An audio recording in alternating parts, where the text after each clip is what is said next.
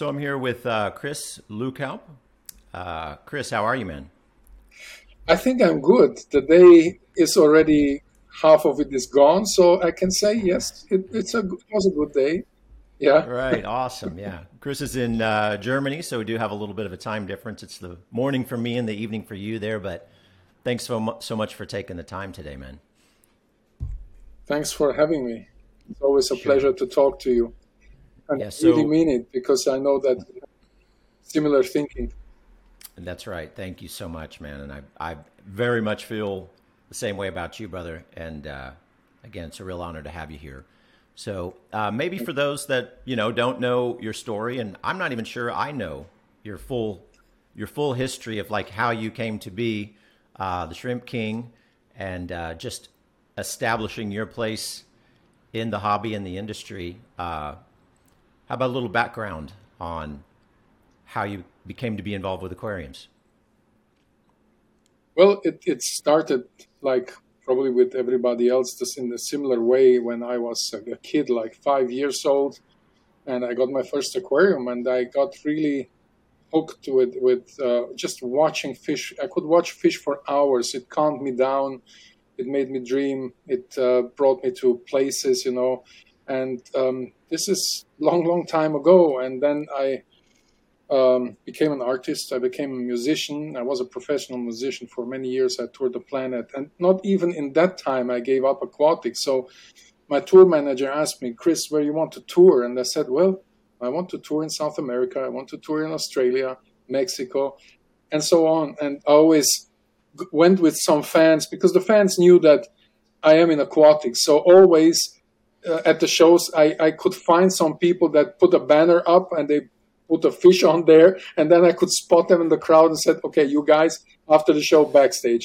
And then I jumped into the car after the show immediately and we went out to do aquatic stuff. And this is pretty amazing, when you are in Mexico, somewhere in Monterrey or Guadalajara or wherever, and then you just change, you switch the two worlds, and you come from the stage and you go to nature and just enjoy. You are with people that have the same interest, and that was pretty nice. And of course, the touring helped me a lot to go to place like Argentina or Brazil or Australia to look at habitats, and that was pretty amazing. So I can Wow. say that it started very early with me. And so the chance to travel, I guess, like you say, was a big part of, being able to go where so many of Yeah, the I could fishes were actually I occurring in the could wild. connect I could connect the two jobs, like not job. I would not even call it the job. It's a passion, Right. all I ever did in my life had to do with passion. Um, so that was a pretty a good thing that I could travel the planet and do the two things that I really liked, and it helped me a lot. I've been to 85 countries, so and of Wow. course, like in the U.S., I've been like 40 times, in China several times, Indonesia several times, and so on and so on. So I was like a very long time in airplanes, tour buses, and stuff, and now I calmed a little bit down. I'm a bit tired of traveling. Right. Sure. I Yeah. didn't realize that while you were touring and in a band and everything that you were also simultaneously into aquariums and getting to. I knew you'd been in a band and I knew that you came into the hobby, but that they were going on together is kind of cool. It's I mean it's an interesting mental picture of you coming off the stage, playing a metal show and then going out and collecting fishes and spending time with other fans that are into aquatics and the hobby. Very cool, man. Very cool. Articles and books. I wrote it in the tour bus. Other people went out to strip clubs, and I never went. To do this. For me, it was boring, and I was married. I don't care in these Right. things. Drugs, alcohol, and smoking don't interest me. Not at all. This Right. cannot excite me. So I did other things. I went out to nature, or wrote a book, or wrote an article, talked to fans, and that is what I really appreciate, and not the wild part of the music, the show industry. And I I try to, no, it's not that even I try to avoid it. It was never in my interest. I can really say Sure. it calmly. I don't care about drinking, getting drunk, and taking drugs. I don't care at all. Right. Which, obviously there's all those stereotypes about a touring rock band, which I've never got to your level, but, I've played drums for a very long time, most of my life, actually, and have done enough low level touring and been out with a band on the road and playing shows around the country, this kind of thing. So, yeah, it's obviously a normal stereotype, but I too was never especially drawn to that. In fact, I liked feeling really good for the next night. So, I mean, I valued feeling Yeah. well as opposed to not all, but some bandmates that I've traveled with over the years, not choosing that route, eating poorly, not sleeping. The whole story, man. So, yeah, a passion for aquatics and nature and these kinds of, it just feeds a deeper sense of purpose beyond, I mean, this is the drug in some kind of ways, right? The exploring the nature, loving the aquarium Probably, life, but all of this sort of thing. drugs have an effect on you, and nature has an effect on me too. But for me, drugs, when I look at the people, they make them freak out or bring them to places but nature calm me down. It's just the opposite. It's something that puts me to the point, of understanding the connection of life and all these kind of things. I think pretty early in my life, I understood what life is about. And that's why my life was different to most of other people. I choose very early, I have to be brave. If I'm not brave, I will just swim with the mainstream. And I said, I want to make it different. I want to try to live my life to the fullest in the way that it is like what I imagined life is. I studied philosophy a couple of semesters, and in that time, I really made up my mind what is life. And and then I Right. decided in life you have to be brave. And so I went that way, and luckily I was very lucky, I have to say, and probably it was my way to go. It went well. But it's just what I can tell about my life. And just if people ask me, I can recommend, hey, be brave, live life, and don't be afraid. Let fear not be your headwind. Let fear be your backwind and bring you to things. And I took these things in serious. I tried to live all these things that you see on internet when people post these kind of sayings or whatever. In fact, they do it because I believe they want to encourage themselves to do these kind of things. But it's very hard. The theory, to know the theory is one thing. To do the practical part is another thing. And this is much more hard. So, Wow. uh, yeah, this is my philosophy. But I know that you understand that because we talked already about these things. And what I always have in mind when I listen your name or I see you is one thing that I always remember. It's aware. Be aware. This you always Right. told me. You remember? I remember that. Absolutely. No, very much so. I was actually getting just a little bit of goosebumps as you were speaking in terms of the I think bravery is it's a great way to frame it, and it may kind of resonate with people even more deeply. But sometimes aware takes a where I think we're so accustomed to not being aware that we it takes a little more explanation to sometimes to get us to reset in that place. So I think bravery, it takes a certain bravery or almost a certain, maybe the word, a certain fierceness or sort of, you have to be alert because, the mind clearly wants to return to the unaware state where just thoughts are coming up. We're believing the thoughts. We're into the mind stream again of thinking and thought. And awareness is Yeah. becoming aware that that is happening. And while to many listeners, this may sound like a digression into consciousness awareness, enlightenment, and philosophy. I hope it is. But moreover, I think we can make a clear connection to the power of many things in life, but the aquarium specifically very much has this capacity to bring us 100% into the now. In fact, when we look at an aquarium, that few moments where there is no thought, we're just there. Even when they've done the neuroscientist has hooked the diodes up to the head and the body and everything, and they've measured this thing. I mean, you can find the research online in many places. This has gone on for years, yes, and that it's calming the body. Yes. The reduction in blood pressure, even the brainwave states are changing. That's meditation, and meditation is not sitting down on a pillow with the legs crossed and trying to be calm. Meditation it can happen any time, when you're driving, when you're at any time, and that's just returning to awareness, or I like this phrase, becoming aware of being aware. This capacity for a human being to just stop and become aware of being aware is a timeless thing. If I connect with you, it's these words. I know that you're a great aquascaper, and I really appreciate that. But if I remember you, if somebody would ask me and put your name out, this will be the words that I will connect to you.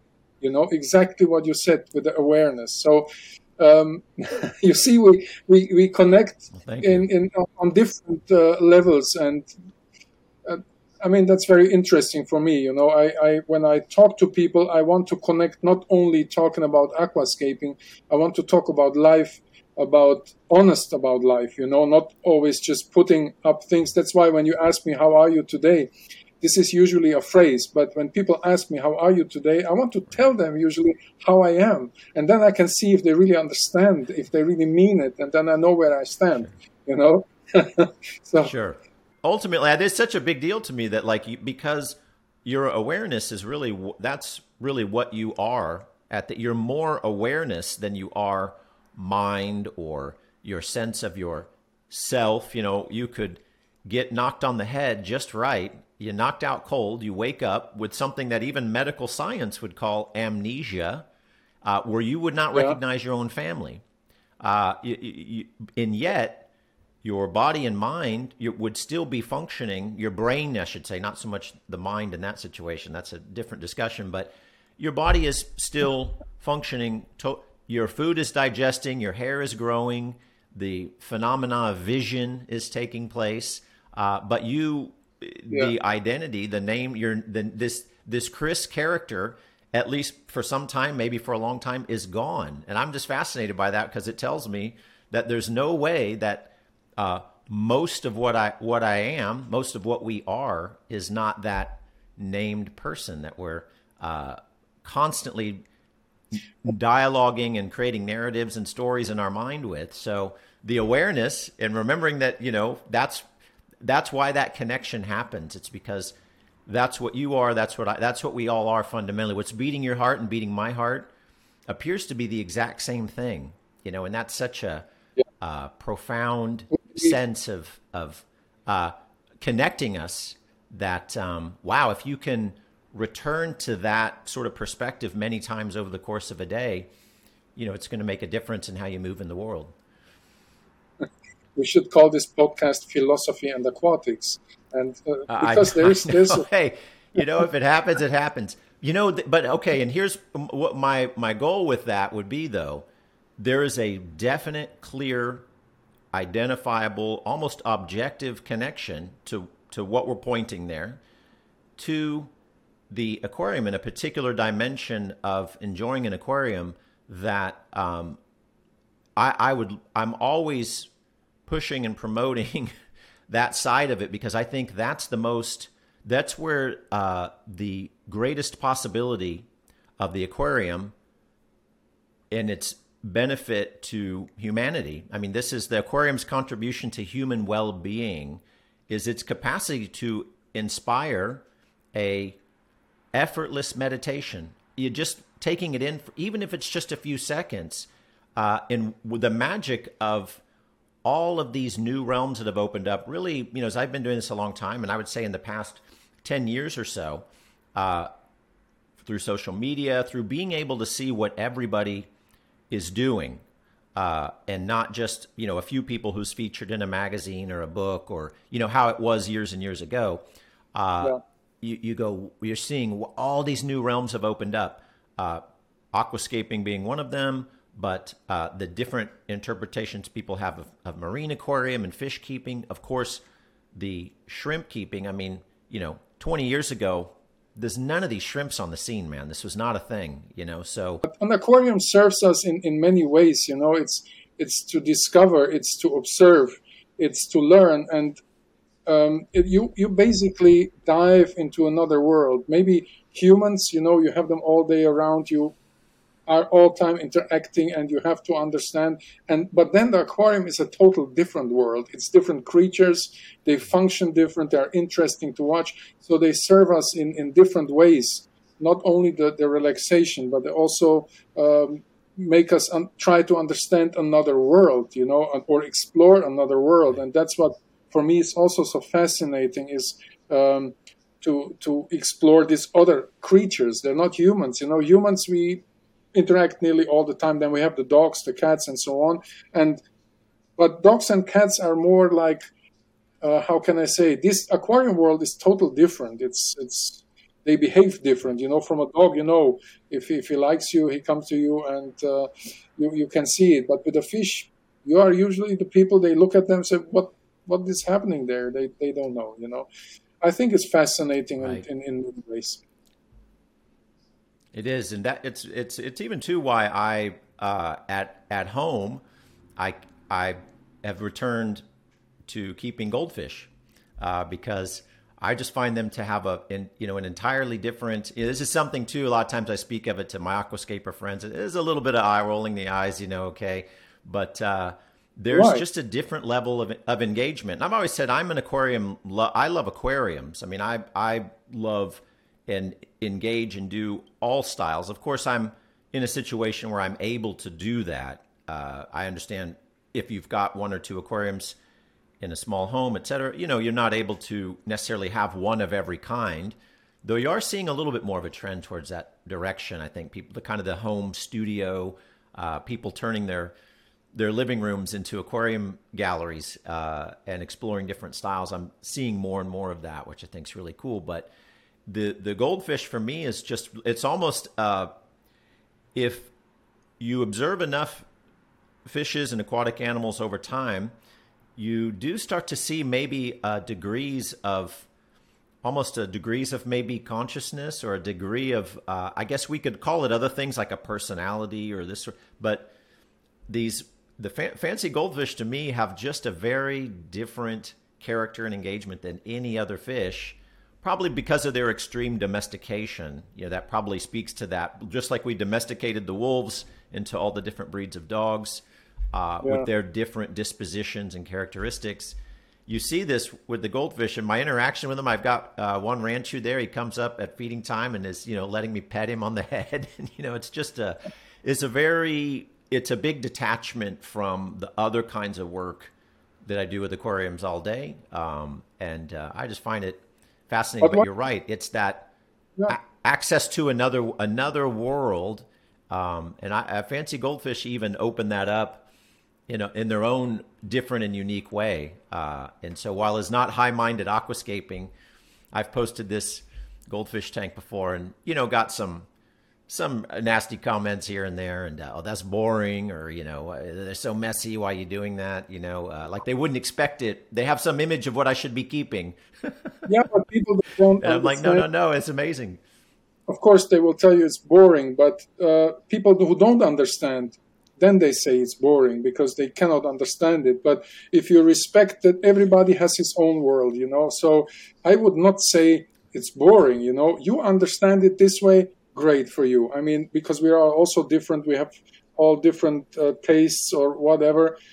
So in my view, if you it also depends on how you approach a goldfish. If you really are into it, most of the people that have goldfish, they have fish, some kind of fish, a goldfish, because maybe it's cheap, or they just had it in the pet shop, or they like these bowls with the fish inside, or whatever.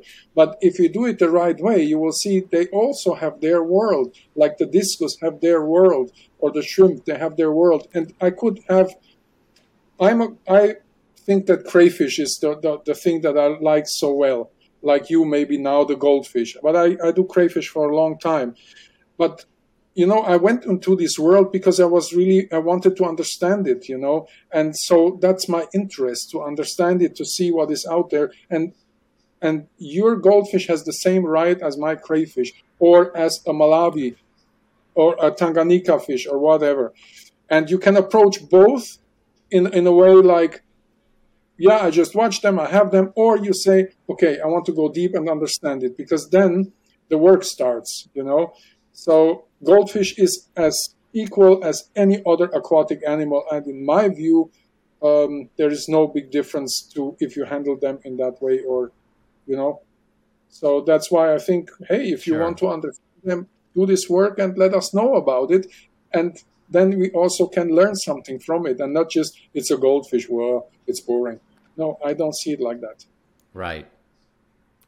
That's awesome, man. And and some of it too is just trying to.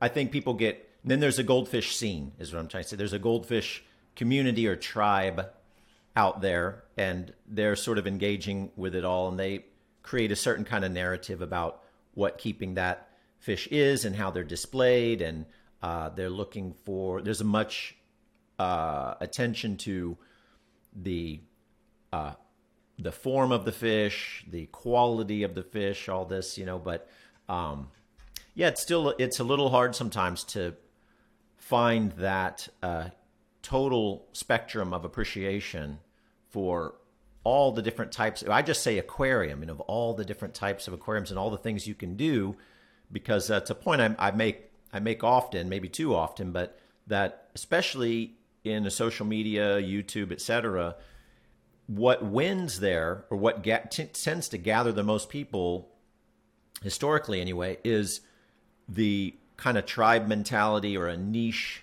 The more, the better you are at a niche, the more attention that seems to grab from everybody else who's interested in it. And so sometimes an aquarium, to show this huge spectrum of different things, is a little hard to find as much of an audience, which I know we shouldn't be overly concerned about that. But, if you're going to be posting something on a social media anyway, I mean, let's be honest, the idea is to connect with other people. And it's not a criticism, but I do find that it's harder when you're saying, oh no, I love a goldfish and aquascaping and cichlids and shrimp and marine tanks, hard coral, soft coral, marine fish, moray eel, crayfish, pufferfish, all of it, So it's, to me, it's just aquariums. And it's even why I wanted to call this podcast the Aquarium Everything Podcast, so that we can just cover all the ground and try to bring, if we could kind of just bring everybody into a collective thing because I learned so much from engaging with all the styles, and there's things from aquascaping that I've tried to translate over into marine aquariums in terms of composition and things like that. So, well, the interests during a life change also. For example, if you start with aquatics, of course you're a beginner. You don't have an overview. But the older you get and the more you are in the hobby, you have a better overview. And then you start and maybe go deeper and deeper. And after a while, you think that you know about something. You want to try another taste also. So you will go deeper and deeper into the next thing. That's why I think it's great that you are interested in many things, because in the end of the day, you also can connect or make connections between different things. Maybe your connection between goldfish and Malawis is the aquascaping. So it's like a bridge, and you find always a new way to approach goldfish or the Malawis. And I think it's a great way to do it like that. And it's a very creative way. And it's it opens you also the way to go more broad, to have a better spectrum about the whole hobby. So if you're just focused in beta, it's okay to do it. I have nothing against it. Do it. But if you want to have a really overview over the whole thing, then you should look at all of it. But this is just a recommendation. I am not like a preacher that you have to. No, you don't have to. Do whatever you like. Of course not. I will do it in the way that I like it, and yeah. Yeah, it's one thing I was going to say I admire about Oliver is at least here in the past few years, more so. He really shows us and has a nice big audience too to show a bigger spectrum of aquarium and aquarium styles and possibilities. And he works with the cichlids, and this is a passionate aquarist. This is something beyond just aquascaper. This is and I admire that a lot. And he's in my view, the most open-minded, one of them. I would say not the most, because that's always difficult, because things shift also. It's a constant flow. I would not put anyone as the best, but he's one of the people that I think is very creative and open-minded. And I know that he's passionate. He's constantly thinking about things. I have a lot of respect for him. I know him since 35 years or something. We grew up in the same pet shop besides university. I worked in that shop, and he too, and some other people too, that are now known in the hobby. So I know his career for a long time. He was always humble. He's a very nice guy. Not the ego, we as artists have always a big ego. And this is something that is always we get confronted with, and we have to handle that in a way. If we are aware of it, this is the point. Our ego is there, and you talked about it before, that we want to create things and be present and want to have audience and this and that. And this is like the contrapoint of the passion, the ego that wants to be heard or seen or all that. But then we have to see or ask ourselves why we do it. Do we want to present a big audience because of our ego, or because we really live it and like it? And in this way, I would say Oliver is doing a pretty good job, and he really lives it. I have a lot of respect that he's consequently doing it in a good and right way. Like I told you, I'm an artist. I know what it is to be on stage and all these things. And I thought about ego and why I do things, why I want to have that my videos have a lot of views. And this always brings me a little bit in the conflict with my, how can I say, the human part in me that thinks I should not go for these things. I should go for the passion, because that's the only thing that counts, And if you want to be a good teacher, don't keep things for yourself. Show it to everyone. Be generous and all these kind of things. And I try to think more about these things than just to create a big audience. So the human factor always gets into these things as well. And with Oliver, right, yes. I think he's a good example of being just doing it in the right way. He's very authentic. I mean, he's really, he's just sharing things he loves and moments he loves. And people, I think that resonates with people. And he goes way back too. I can remember well before social media, and when even not many people were online or had a website.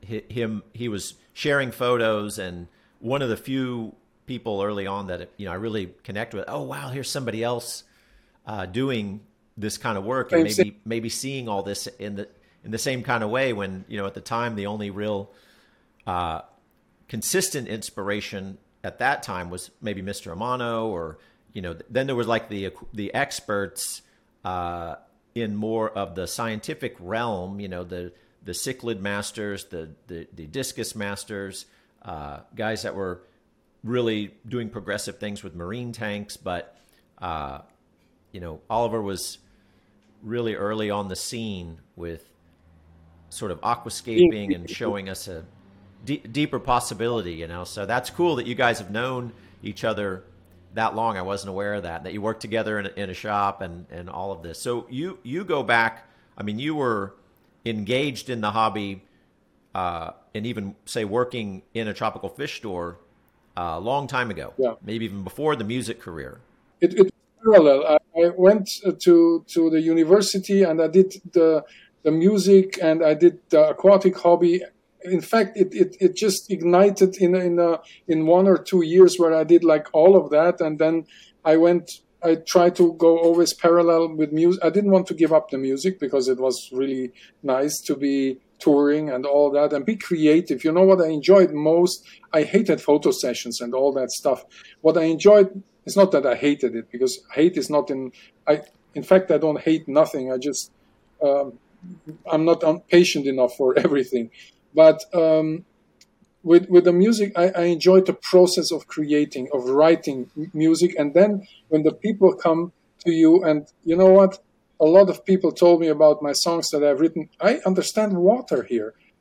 You know, the flowing of the water. And when you can hear that in a song, and I always also said it then in interviews, you know, when I write, I like this to think in moments where I'm at the river or, you know, this nature stuff. And I always said it. And if you listen at the songs, they are connected. There's a flow of emotions and all that. It is connected to nature very often, you know, also the lyrics. So there is this connection. For sure. How did you get into your underwater and your actual going to habitats, YouTube videos, and your filming there is really extraordinary. In fact, if you were, I have a whole folder on my phone and on my computer of, you know, I will take screen grabs or screenshots from your videos when I see just a little frame, a little moment. And this has actually inspired numerous aquascapes that I went on to do. They would just give me a wonderful sort of little moment of, you know, just the way the angle was or whatever, the way you showed the plants. And I'm like, oh, wow. And maybe I'm not recreating it exactly, but I've gotten so many ideas, in all honesty, so many ideas from your videos, your underwater stuff. Obviously, this is just an extension of your passion for it, right? Well, this is a part of my passion. I mean, I've seen it the first time.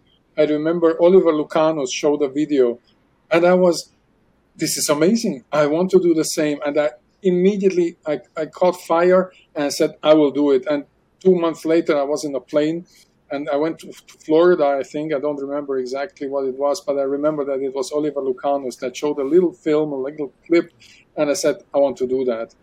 And the underwater landscapes, you know, there are not many people have seen them. If you see the mountains, if you see a forest, a lot of people have seen it. Yeah, but rivers and creeks and lakes, not too many people present that. No. And they are in a constant move, these land underwater scapes, you know, the underwater landscapes, if you want to call it like that. I'm German.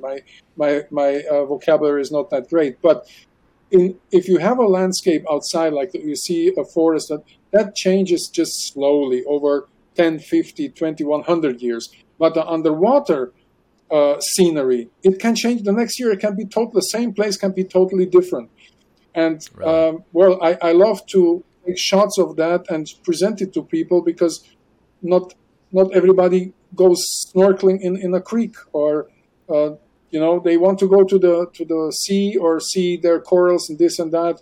But freshwater is more rare. So I try to visit all over the planet the freshwater habitats or the freshwater places with clear water and plants and so on to present them. So this is something that I really, really enjoy.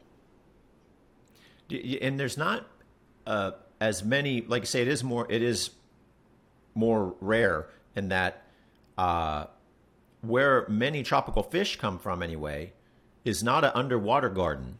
You know, it may be a tannin water with fallen trees and leaves and sand and something that looks maybe more like when we do a hardscape style aquarium. And yet, you know, and that's why, again, I've just been, you know, just my mind blown almost every time I see some of these pristine, really underwater, freshwater landscapes, again, for lack of a better term. We don't even have a right vocabulary to talk about this thing because we don't see it as much of it. And Yeah. that these are, I take it anyway, that these are sort of isolated areas. I mean, this is not something one can just travel to the tropics and, jump in the water and start seeing these escapes. How have you learned about some of these amazing locations? Again, with there's just something so fascinating to the human mind about the clear water, the green plants, the swaying in the current, fishes swimming. I mean, some of your footage to me, I've been like, this is as fascinating, and there's as much depth and interest here as any reef that I've ever seen, any coral reef. I mean, in other words, it's not, it's a different experience, but there's a lot there, again, that sort of hasn't had the attention of the coral reefs at least in terms of footage and people sharing it, Well, we are interested in freshwater, so that of course catches our attention. But I think the gods have been very generous with me to let me discover these places, because you know that a place can be great in 1 year, and the next year it can be devastated, like it's just gone. So I was so lucky to find these places in the right moment at the right time. And for example, in Florida, I've been a couple of times there, but there's just some years, like there was the Hurricane Katrina, I think. And after that, and still to today, the place is not the same anymore. The plants, because the water was like very dark for a whole long time, and the plants died, So then it was just algae, and the place looked so different. And I was there the year before and 2 years before, and I could really enjoy the place. And then you have to go early morning because you don't want that people disturb the place, and there's the fish there and all that. So I have been, luck, Jeff, is something very important in a human's life, If you are lucky, you can go everywhere. It doesn't matter if you are super smart. If you have no luck, forget it. It's like if you're unlucky, sure, you can be the smartest person on earth. It will not bring you anywhere. But this was something that the old Jewish guy told me. I met him on 5,000 meters in the Chilean Andes. And he told me, Chris, if you could choose between being lucky and being very smart, what would you choose? And he said to me, always choose lucky. And he was like 80 something, sure, and was up there on the high mountains. I could not even get air while my wife was jumping around because she's half Indian also. But I could, because so high there's no oxygen. And this old guy told me these wise words, and I always will remember them. So luck is something, sure, that brought me, I think, and the generosity of the gods that brought me to these places. To be honest, I believe that. Wow. That's awesome, man. And I think there's got to be a moment too when you first dip under that water and you're capturing the footage, and just and I love how your footage kind of, even I'm looking on my phone, but I'm there for a minute, for just a minute. I'm there, and I'm this has to be a pretty amazing sensation. I want that the people join me because I want to show them these places, I want to share. Right. Sharing is generosity, and sharing is something very important. And again, this has something to do with the ego that I want to work it. I want to have this, not the fight, but this thing going on with the ego. I always tell myself, share the things, tell the people where it is, go there, look at it, and not keep things for yourself. And this is how I see it in the art, in the music, in the paintings. I give away paintings sometimes to people, just because I think a human and generosity is something that needs to be connected, because what makes us human in a way, to be generous and love. And for me, love is the greatest thing on the planet. And that comes even before nature, which I love a lot. But love is the most important thing, and that has to do something with the lifestyle, with the mindset. This is also a word that you love. I remember you talked about that also. This is, in a way, all connected. And these places are a big part of my life and of my happiness. And I want to share this with as many people as I can. And the views are not even so important. It's just that to share it is spreading the love and the passion, and this is how I see it. It's beautiful, man. It could be a thing, even maybe organizing some expeditions, with the social media reach, et cetera.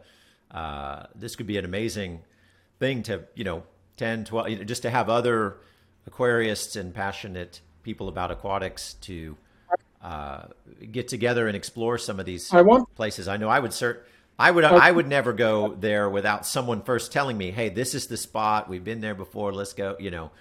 That would inspire me to do it for sure. I want to do it. In fact, I have the idea to bring people to this beautiful river in Bosnia Herzegovina, which you could not get me out of this river. I was there in the morning 6 already, before anybody was up, and I went out when it was dark, and I did this for a couple of days because I could not get enough. And I said, okay, next time I come, I will bring as many people as I can to this place, and we will enjoy together. I will show them how to film underwater, what is important, and do it, in fact, for free, because then it's a real teaching, I would like that people join me to some places to enjoy this, to share the things together, because that is a great thing. If you have things in common, you have a love that you can share with others that love the same thing. What is better there? Of course, my family is more important. But if you have a passion for something, share it with the people that also have the same passion, and it's great. Don't keep everything for yourself. And I want to do it. I already said it on the videos that if people wants to join me in the next summer to this place, let's do it. Oh, wow. Okay. Well, I'll be watching for more of that, because that would be incredible. And just to be taken right to these special spots would be amazing. I think it's so cool too that you've I'll be going, oh my God, you'll post some underwater footage and I'll be thinking this must be in the tropics somewhere or something. And it's a stream in Germany, or now you just described Bosnia, places where there's these fantastic underwater scenes that I think the average person, even the average, passionate aquarist, is unaware that these worlds exist in some of these places. We're just thinking, South America, we're thinking Amazon, we're thinking Southeast Asia, we're thinking West Africa, maybe a little bit Australia, maybe there's some things in North America, but that some of the places you've been, I imagine too, these are like in Bosnia, for example, is this a colder water situation there? I mean, in other words, there's not, we don't see these animals from Bosnia in aquarium very often, I don't think. Well, we don't, but now we see some, because I showed the footage and there's some interesting things. But you also have to see some places is like they're changing during the season, or like in Brazil, in summer, it's not the same like in winter. The plants are more reduced, and that's happened here in Germany also. But there's some places that are a sure deal. And Bosnia, for example, is a sure deal. That's why I can invite people there without a very big risk. But if you go, for example, to Florida, it can happen that the hurricane is too much rain and you don't see nothing because the water is brown. But Bosnia is such a place where I would say, even if it rains, even if there is more water, you still see they have a great visibility. Or springs, some springs that are always like clear water. Rainbow River in Florida is always great. You nearly cannot miss it. So that's something you could do every weekend. If I was in the US, I would be out all the time, So here in Europe, there's not that many places because, here it's a bit too many people on a concentrate little European place. But in the US, you have fantastic places in California, in Florida, in Georgia, Alabama, Tennessee. There's so many spots that I could recommend. Amazing places. Nature, You are very blessed with good nature in the US. It's true, actually. Yeah, I think there's a certain fascination when you see a familiar aquarium fish in the wild. There's that tetra, that cichlid. There's a plant that we keep in aquascaping, and that's always there's an added layer of interest as aquarium hobbyists there. But you're absolutely right. The overall access to aquatic nature is something that can certainly, inspire our aquariums. And, these may not be areas where fish are collected for aquarium trade, et cetera, but they're very interesting because you find things that yeah, have not seen before in an aquarium. I mean, if you go to Alabama or to Georgia, northern part, or Tennessee, you see a lot of snails, you see fish, you see crayfish, you even see shrimp, you see turtles, you see snakes, and all in one spot, plus the clear water. I mean, I could spend a day there because you also have colorful fish. But the darters, for example, beautiful, colorful fish. Right. It's beautiful to observe them. You don't have them in the trade. But for me, that doesn't matter. I know that an aquarist wants to see neon tetras in the habitat, and that's okay, perfectly okay. But I'm interested in that, but also in the things that are not shown or popular, because, and then there's the spirit of discovering, and I think this is a big part that I want to discover things. I want to see. I just described a new species from Papua. I have described several new species, and the discovering of these things is also very exciting for me. To have this part, being an explorer, discoverer, and that is a big part as well. That's why I love to go to Papua New Guinea. I've been in beautiful places there, clear water, rainbow fish there, amazing. Yeah, definitely your work with crayfish especially has just exposed yet another whole new dimension. Like how I know about any of those animals is exclusively through your, discovery, sharing, exposure of them. And wow, who knew? I mean, some of the colors, the character, the visual interest, this fascinating animal that I growing up here in Texas, sometime in Houston, called the Bayou City, because that's just been how the water's been managed. There's a lot of bayous, et cetera. So having a ditch in your front yard, for water drainage was very normal growing up, where I lived anyway. Even in the suburbs, people may have this, a ditch, and if it rains enough, this is a little mini river. This is a little miniature stream, and you're right in your front yard. And the crayfish were just abundant. I mean, sometimes after several weeks of rain.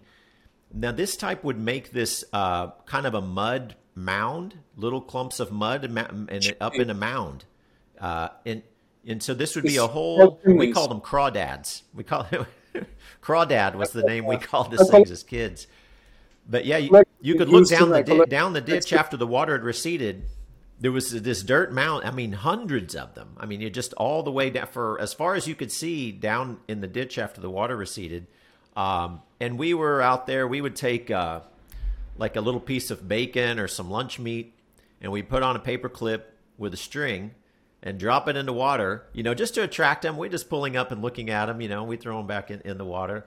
But I had, and occasionally we would get a bright red one, and we, as kids, we called these. We just, making up names. We called them red hots. Oh wow, this was like, oh man, you caught a red hot.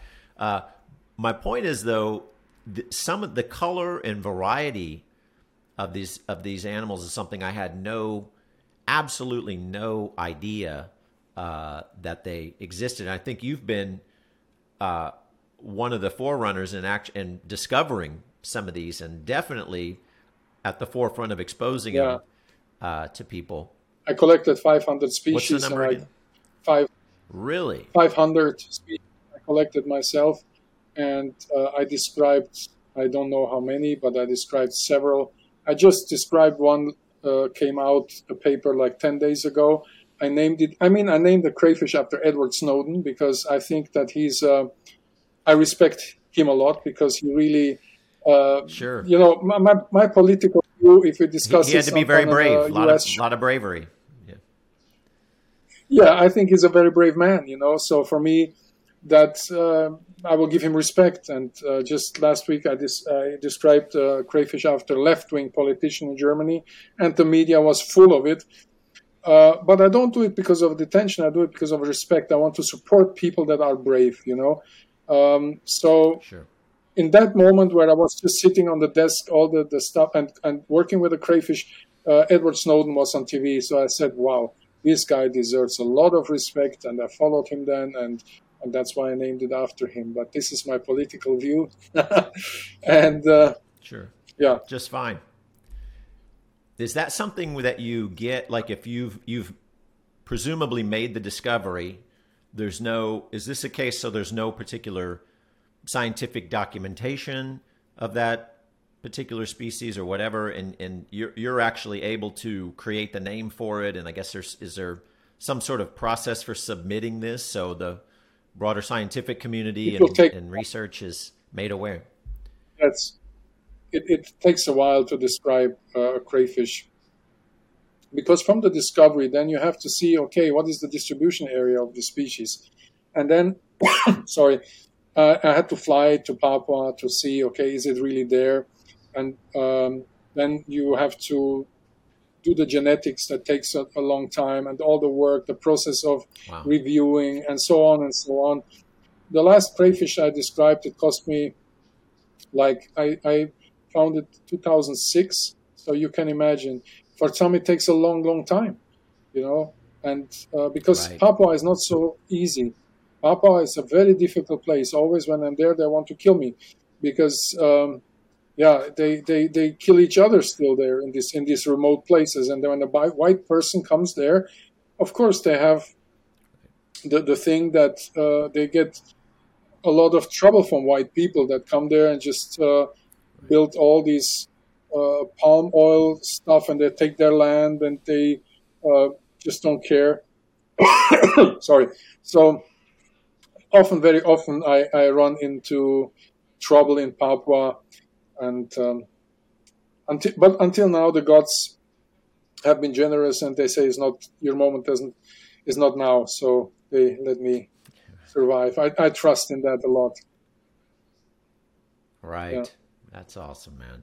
I did just getting towards the end of our conversation here, Chris, but I wanted to touch on a few, basic, this is probably some very overly basic questions, but since you do have such a depth of knowledge about shrimps specifically, and this has been a huge area of interest, and the growth for us, anyway, in my store for the shrimps has been just crazy. I mean, people really love the freshwater shrimps, and it's a whole new cool dimension. Mixes elements of regular freshwater keeping. There's a plant aspect, an aquascaping aspect to it. There's a straight collecting aspect to it. And so there's a lot of depth to the shrimp that I probably didn't occur to me at first. I wouldn't say I didn't get it, but it wasn't something where I didn't understand quite the possibility of the shrimp scene. So it's something I'm still learning. I have not ever, of all the things I've done, I've never really done a proper, exploration of keeping the shrimps myself personally. I mean, we have them in the store. I'm around them a lot. I've just learned from being around them, but it's something I'm still yet to really dive into personally, kind of strangely. I couldn't even tell you why, because I've become totally fascinated with them. But if you were going to say, in terms of let's say 3 to 5 species that are, your best suggestion for someone just getting into shrimps, what would those be? What's your kind of go-to easiest to keep is probably part of that question too. Well, there is, of course, Neocardina davidi. This species is so variable in colors, in patterns.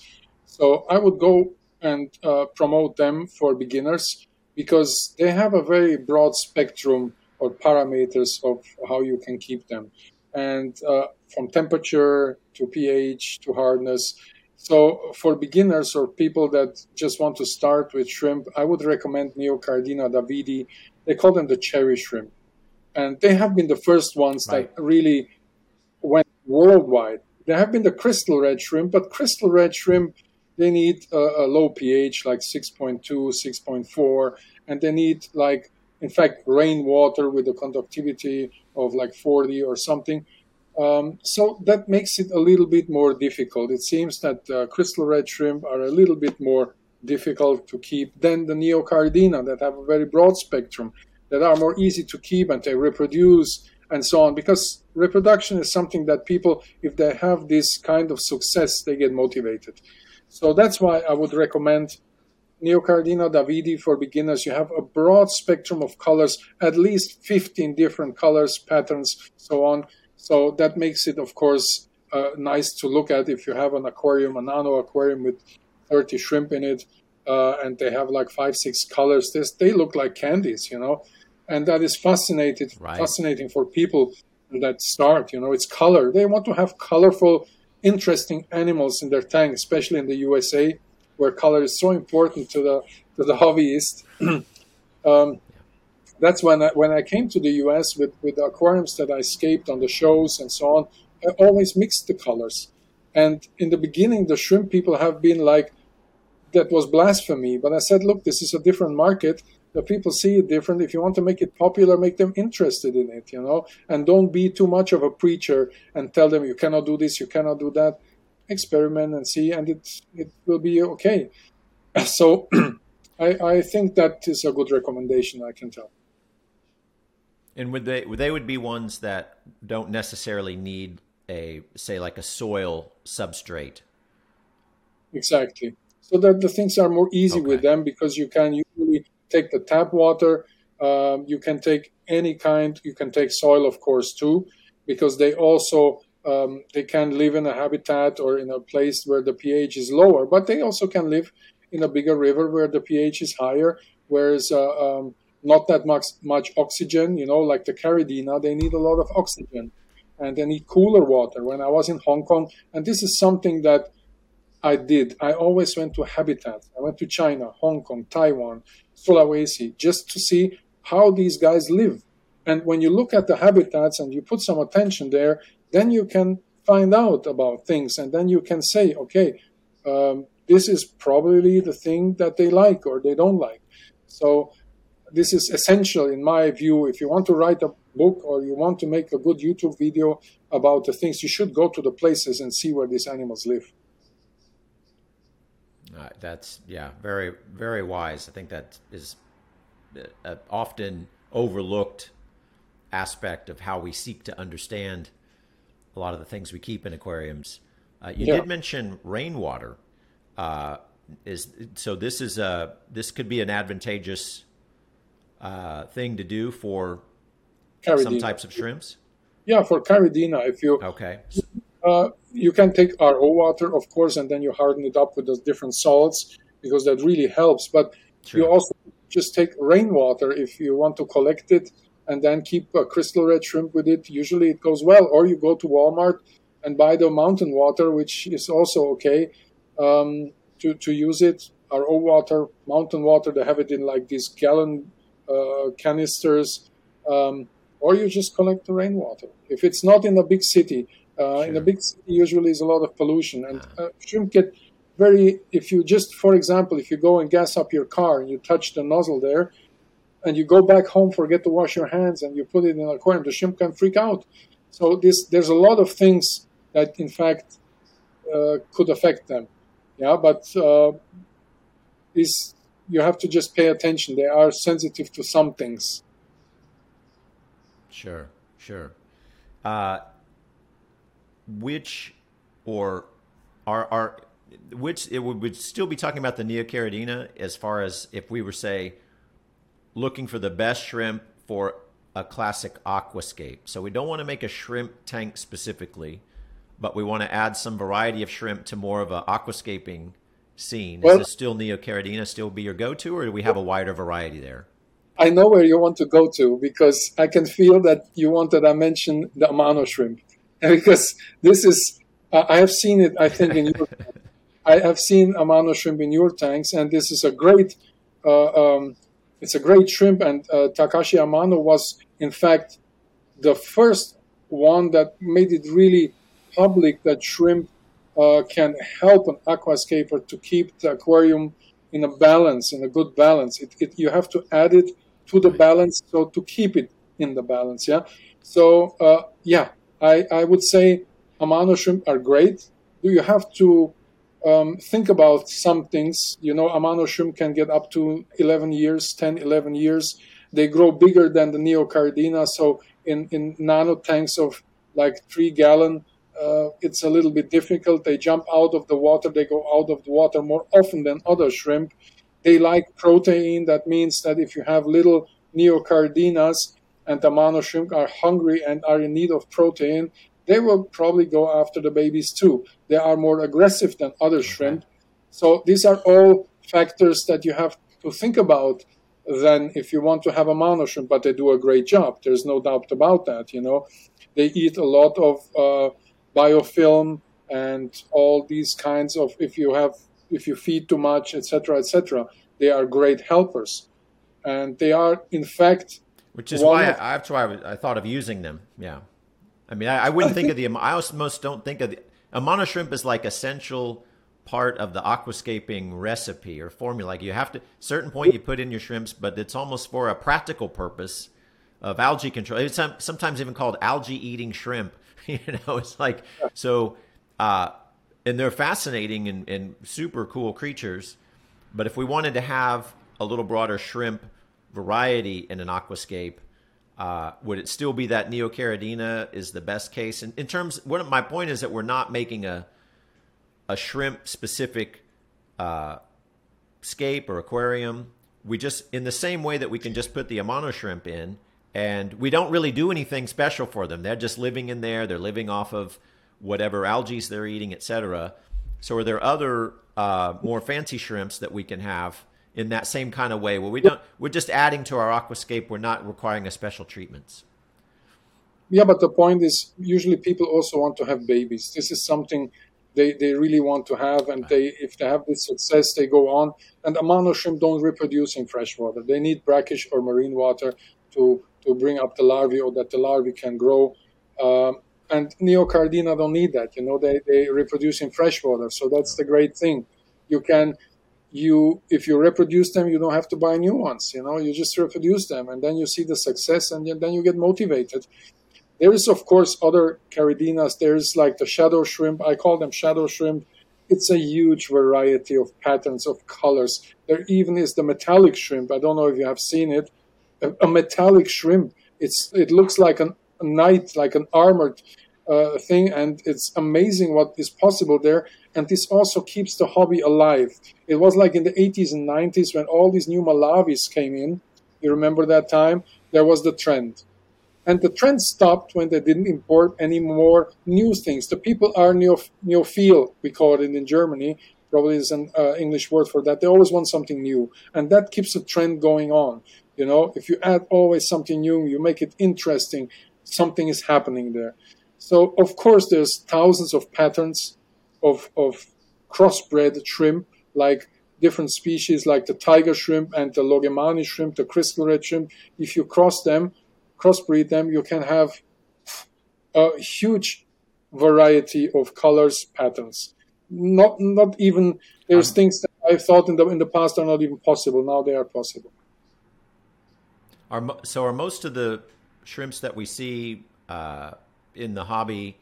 Uh, Most of these have been they're domesticated. They've been bred for these colors and this kind. I mean, in other Yeah. words, how many of these shrimps are actually come from the wild, or where the shrimp that we keep is the wild presentation of that species? Yeah, I would say that meanwhile, and I just posted in Facebook today that I have not seen a wild type shrimp anymore. Like, not really in, I would say in the past it was like 50-50, yeah? And now we have like, I would say 90 to 10%.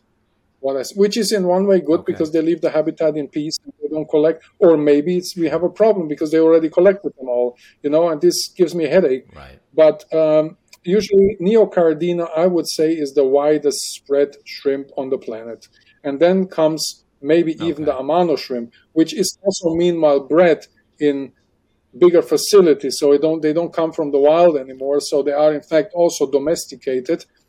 But that would be a wild shrimp that would say, yo, this is from the 10% that we have out there. But if you look at pet shops or people's homes, neocardina is everywhere Okay. in And all the they're countries. So going to it doesn't be, matter so it's kind of if like I go to similar to Argentina. maybe discus. Well, So yeah, could there's be, way but more they are more easy. discus varieties than there are wild, right? Yeah, but they are much more easy to keep, you know. So that's why they are also so successful. They are little, they are colorful. You can have them in tiny tanks, which are very flexible in nano tanks, and they don't harm. You know, in fact they don't harm nobody. In fact, the fish harm them. If the fish are too big, they will eat them. But that's a great thing, you know. If a species has such a big spectrum of adaptation and all the colors and doesn't harm anyone, that's a success, you know, for the species. Sure. Yeah, my point about discus was to say that we have far more varieties of a domesticated discus than there is, sort of known wild species, or so many of the wild ones were, Heiko Blair collected it one time Yeah, and took a picture and we never saw this thing again, but so similar with the shrimp, we could say the majority of what we see available for our aquariums are these are breeders and people developing new strains from the existing availability. I would So say even the so. Yes, metallics, for I example, this is just would not have been created like that. I mean, meanwhile, I would say yes. The variety of we have like 200 Caridina, neocardina out there, species, yeah. But we have for sure 400 types of if you look at all the neocardina that are out there, the different patterns, the different colors, they alone have already like 30 different ones or even more, 35 maybe. Meanwhile, you know that you have strains there. But then come all the shadow shrimp that is nearly endless. You know, this crossbreeding between the tiger and the crystalite shrimp. They produce so many different varieties that this is incredible. In fact, already we have more than 200 forms from just those. Yeah, so we over took the species level of Caridina. Is there any hope of some of these amazing crayfish that you've been featuring and showing us and in your books, et cetera, that are they something that could scale in the hobby by being bred in captivity, or some of these ones with the fantastic colors and this sort of thing? Is that something we don't really know how to do yet? Well, the crayfish is a little bit more difficult because crayfish are aquascapers themselves. It's not that they eat the plants, but mostly they like to make their own house. So they will rescape your aquarium. If you have a nice aquarium, they will rescape it. And people are then afraid that they eat their fish, which is not always the case. For example, Right. these big characs that are out there, they usually don't eat fish. The big adult characs, they eat detritus, mostly. Like 80% of their food is detritus. Juvenile crayfish is just the opposite. They eat a lot of protein, a lot of worms, little tiny insects, water insects, and so on.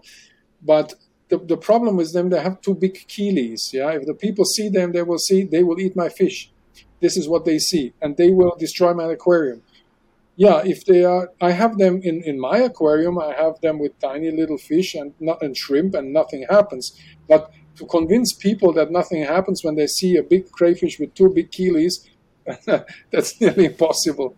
But they have beautiful colors, Right. and uh, yeah, they are very interesting. I Is find them. there any? Is there a chance of some of the broader species that you've discovered and that you've kind of made the world aware of becoming more available in the hobby? Is this something that is there any kind of possibility of a growing segment with the crayfish? I don't think in the U.S. because the U.S. law has a lot of restrictions about crayfish. There's a lot of states where crayfish are not even allowed. You cannot transport them from one state to another state because a lot of the species are invasive. So, of course, Right. fish and what is the agency, Fish and Wildlife, they try to protect the species, which I 100% agree. I worked for Fish and Wildlife for a while, and I know the problems. And I know that people who go fishing, they take species and just release them in other places, and it's a huge problem.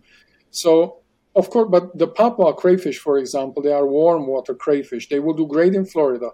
Yeah, but the more north you go, like Kentucky already, they would just die because the water will be too cold and so on. But Florida, they could end up like the snakes there or the frogs or whatever. They could make a huge impact on nature, and we don't want that if the people release them. Here in Germany, it gets too cold for them, so no chance for them to survive here. As a niche, they are already big or popular in Germany because I did a lot of publication, a lot of presentation in the magazines. But in the U.S., it's a different market. It's you have great crayfish in the States or in the U.S., but I don't see it as big as shrimp, not by far. Here in the U.S., how you just go past a certain line, more or less in terms of the states, and because it gets cold enough there, fishes are legal there that are not legal, say in Texas. There's we're almost tropical here, and so many things obviously could survive year-round in the water here that they're illegal here, but they're legal just a few states away, which has always struck me as odd. It's like you could literally just drive there and bring them back. Of course, I'm not advocating for that, but I'm just saying that it's sort of a random thing that it's legal there. People just going up north and buying piranha. And just they're just driving in their car, so there's no checkpoint, at which, so it's kind of arbitrary, and it has which is probably why we have to have a stricter laws and regulation about that stuff here, just to deter it from being so easily out of hand. I was just gonna say maybe it's something we could get more into if we wanted to keep some of the crayfish, getting into going out and looking for them ourselves. But I've always had a little part of me that I'm not so sure, or I never feel right about going into nature and then taking the thing out of its habitat so I can go put it in a box in my house to keep it. But certainly some of this has gone on along the way anyway. But this is how it got my interest. Now I protect crayfish, but before I was taking them out of the habitat, and now I can do a real protection work for them and not protect one, but protect thousands of species. So I'm sorry for the one that suffered that I put in a box when I was 5, but now I'm interested, and now I can really study species and try to protect them.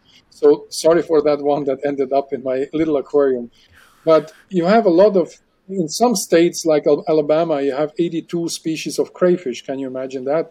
And some are really, really beautiful, nice colored. And if you are a responsible aquarist, and if you are smart enough, you will not release them, because you could imagine that it has an impact, bring diseases or whatever, But some people are not there with this responsibility, so they need laws. They need to have these kind of things. Otherwise, I would say, it's fine that you have some piranhas in Texas, but it's not fine if you release them. That is a no-go. I don't support these kind of things. Right. But hey, I would say I'm a professional aquarist, so I know it. But some people are not that professional, and they don't know. So we have to teach them. Our bayous here in Houston are actually notoriously full of many tropical fish from a lot from South America, as they're able to live in the water here. Oscars and pacu and plecostomus, and these things are different cichlids, are abundant actually in some of the bayous, which obviously have come from people releasing them, and it's an age-old problem for sure. But so, Chris, do you have any plans to come to will you be in the U.S. again anytime in the near future that you're aware of? Hey, I was like 3-4 times in the U.S. every year, but Corona came, and then I slowed down with the traveling, and now I'm a bit lazy. But I have a lot of friends in the U.S. A lot of nice people there. And my friend Corey McElroy from Aquarium Co-op, he was here a couple of weeks ago, and he comes to Germany, and then we do stuff together.